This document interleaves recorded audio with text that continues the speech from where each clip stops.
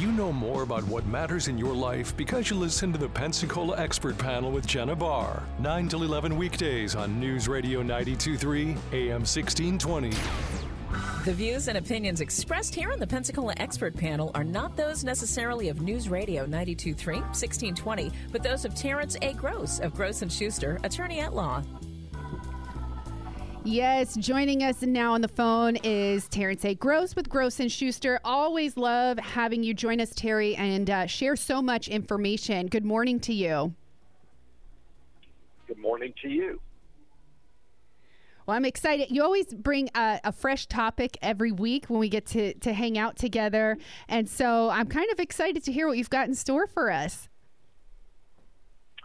Well, I wouldn't get excited. I mean, truthfully, we're talking about the law, which can be dry. I try to make it interesting. So the word excited, I don't know. But today I want to talk about punitive damages. Punitive damages, and most of the people know who I am by now, certainly on this station. I've been with you guys for quite some time. But I'm a personal injury lawyer. I'm local. I've been here for 43 years.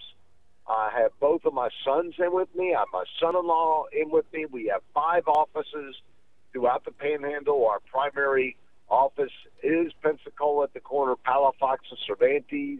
It's a 1915 building. It's the old Board of Health, the original Board of Health for Pensacola. And we like people dropping in. If you want, we got a lot of history in it. The building itself is a piece of history, and we have a lot of old school pictures. But anyway, we're local, and we don't have billboards. We don't have TV ads.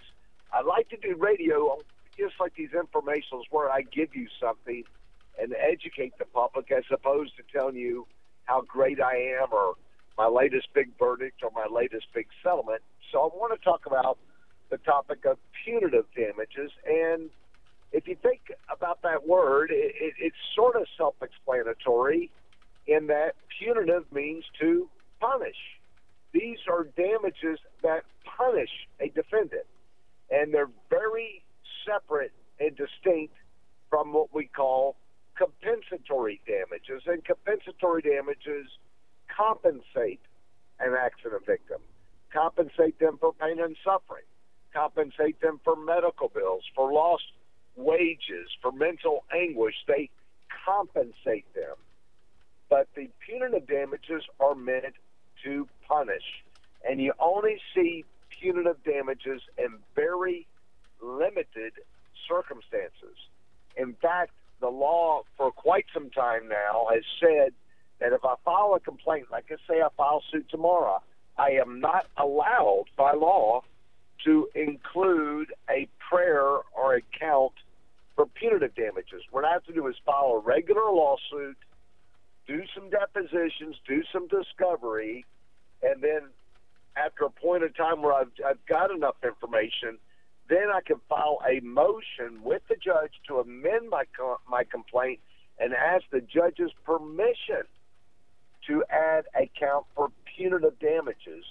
And punitive damages usually only apply to willful and wanton conduct. So not just an accident, something way beyond mere negligence.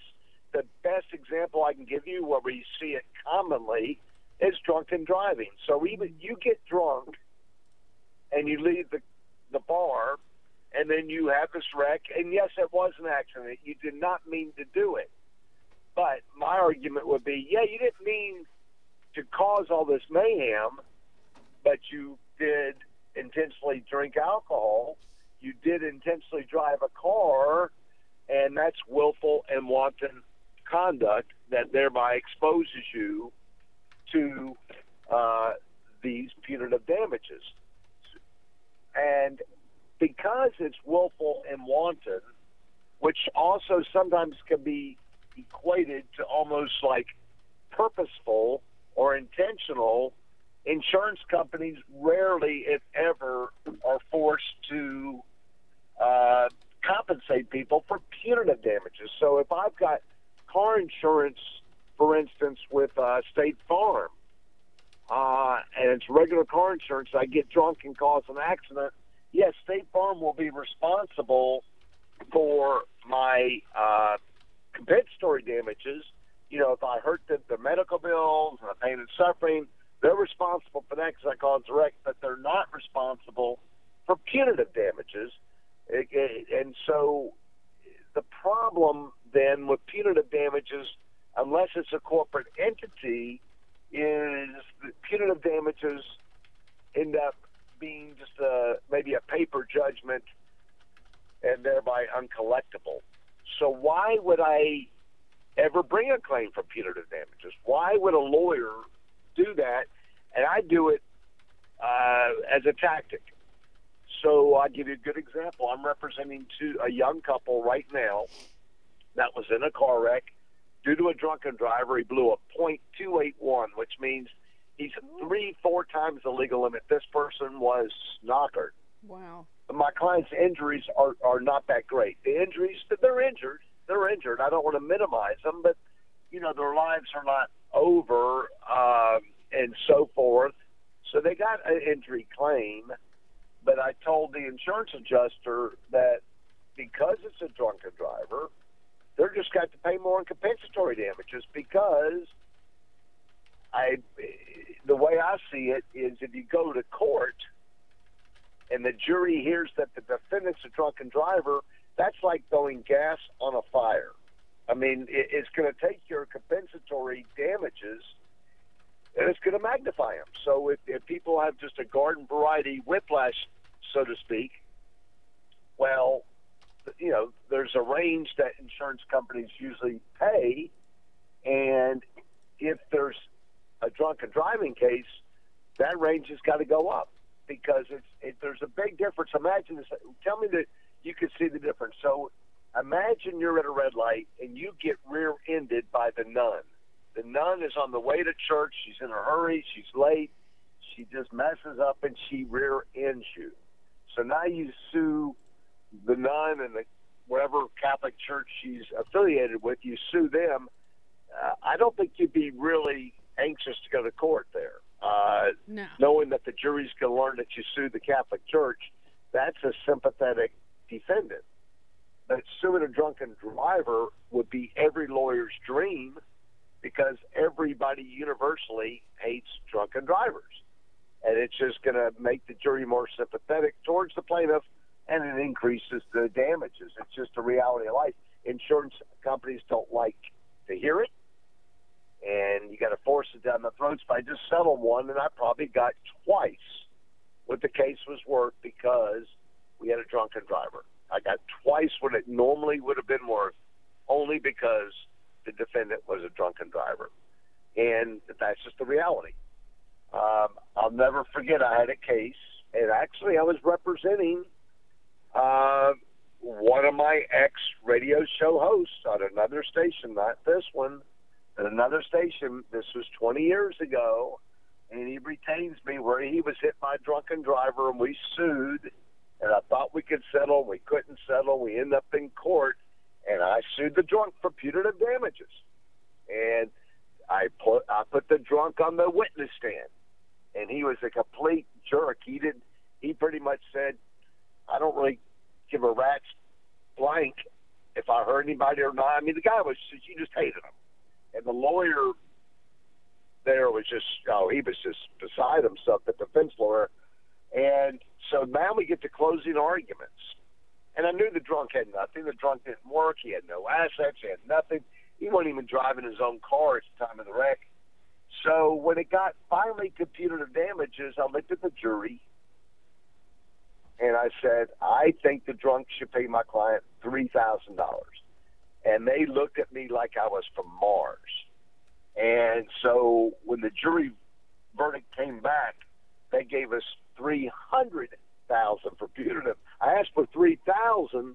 They gave me $300,000, but it was a piece of paper. All it was, it didn't help my client. It didn't help me. It was just a piece of paper because what does a $300,000 judgment against a drunk with no job equate to? It equates to nothing.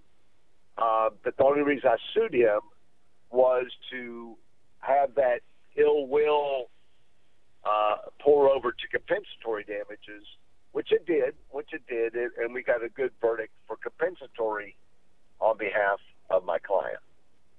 So anyway, so that's how the punitive damages work.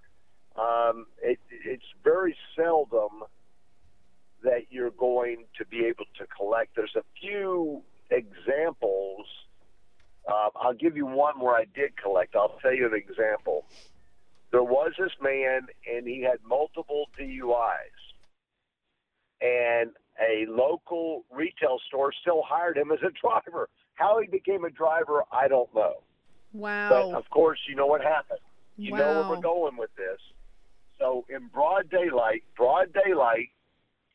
he causes a wreck, and, of course, he's intoxicated on the job, driving the company truck, and the law says that, of course, he would be exposed to punitive damages, but I was able to also expose the carrier to punitive damages because the law says if you're negligent, if I can prove that they're vicariously negligent in hiring him, that if the punitives would apply. And of course, if you're going to hire somebody to be a truck driver, shouldn't you run their driver's sheet? I mean, it's available to anybody, and they should have run that, and they would have found out that he had multiple DUIs, and he should not have been hired as a driver. So anyway, that's just an example of one of the few examples where you could actually get a corporate entity to pay. And I guess now with this Me Too movement going on, I think that would apply. What if I hired somebody in HR that had been fired from a couple other jobs for sexual transgressions, and then I hire him for my company, and he's hitting on various women and maybe even did something, more criminal against a woman? I think I would be sure to be held liable for punitive damages for hiring a guy at my company with a past like that could easily have been vetted, and then you bring him in your company and expose him on your employees. So I can think of various instances like that, but they're rare. They're very rare and few and far between.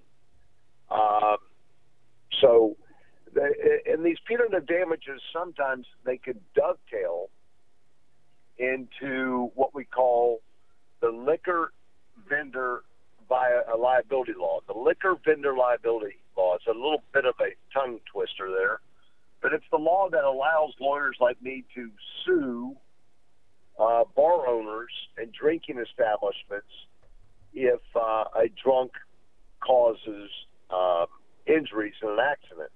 And actually, this law is more restrictive. So common sense would say, you would think that if I'm a bartender at a local bar and I'm serving this guy that is sloppy drunk and I continue to serve him, you would think I would have liability. But that's not the law. They're actually protected under Florida law. So you need more than that to have a successful lawsuit against a bar. You would have to prove that they knew or should have known that the person they're serving is an alcoholic. And that's not the easiest thing to do. So I've had a few of those cases. And one of the first things I do, the first legal trick I do, is if we're in a lawsuit, of course, you got to have subpoena power. That means you have to sue them. The first thing I do would be subpoena the drunk's credit cards. And if you can get a credit card statement, I'm presuming he paid with a credit card, not cash, but presuming he paid with a credit card, and I can show that he's been coming to this bar for the past couple of years 3 times a week and running up a $100 bar tab, I think I'm on my way to proving that they knew this guy was an alcoholic. I mean, there's no way to get around that. So that paper trail will be phenomenal if I'm able to get a hold of that. I saw a very novel case out of South Florida where a lawyer, that was pretty innovative, but he got the bartender to testify that he served this guy multiple liquor drinks, and the guy didn't seem to be too fazed, which that type of person must be an alcoholic. I mean, you serve the average person 3 or 4 liquor drinks, they're going to be intoxicated, where maybe a drunk wouldn't be. So, I thought that was a creative way of doing it. But anyway, so but that could lead to punitive damage as well. If a lawyer does recover punitive damages, if you have a case where they actually recover punitive damages, those damages actually are going to be taxable. Most awards from a jury or settlements are non-taxable. I tell all my clients that when they get their money, that is compensation for a loss and not income.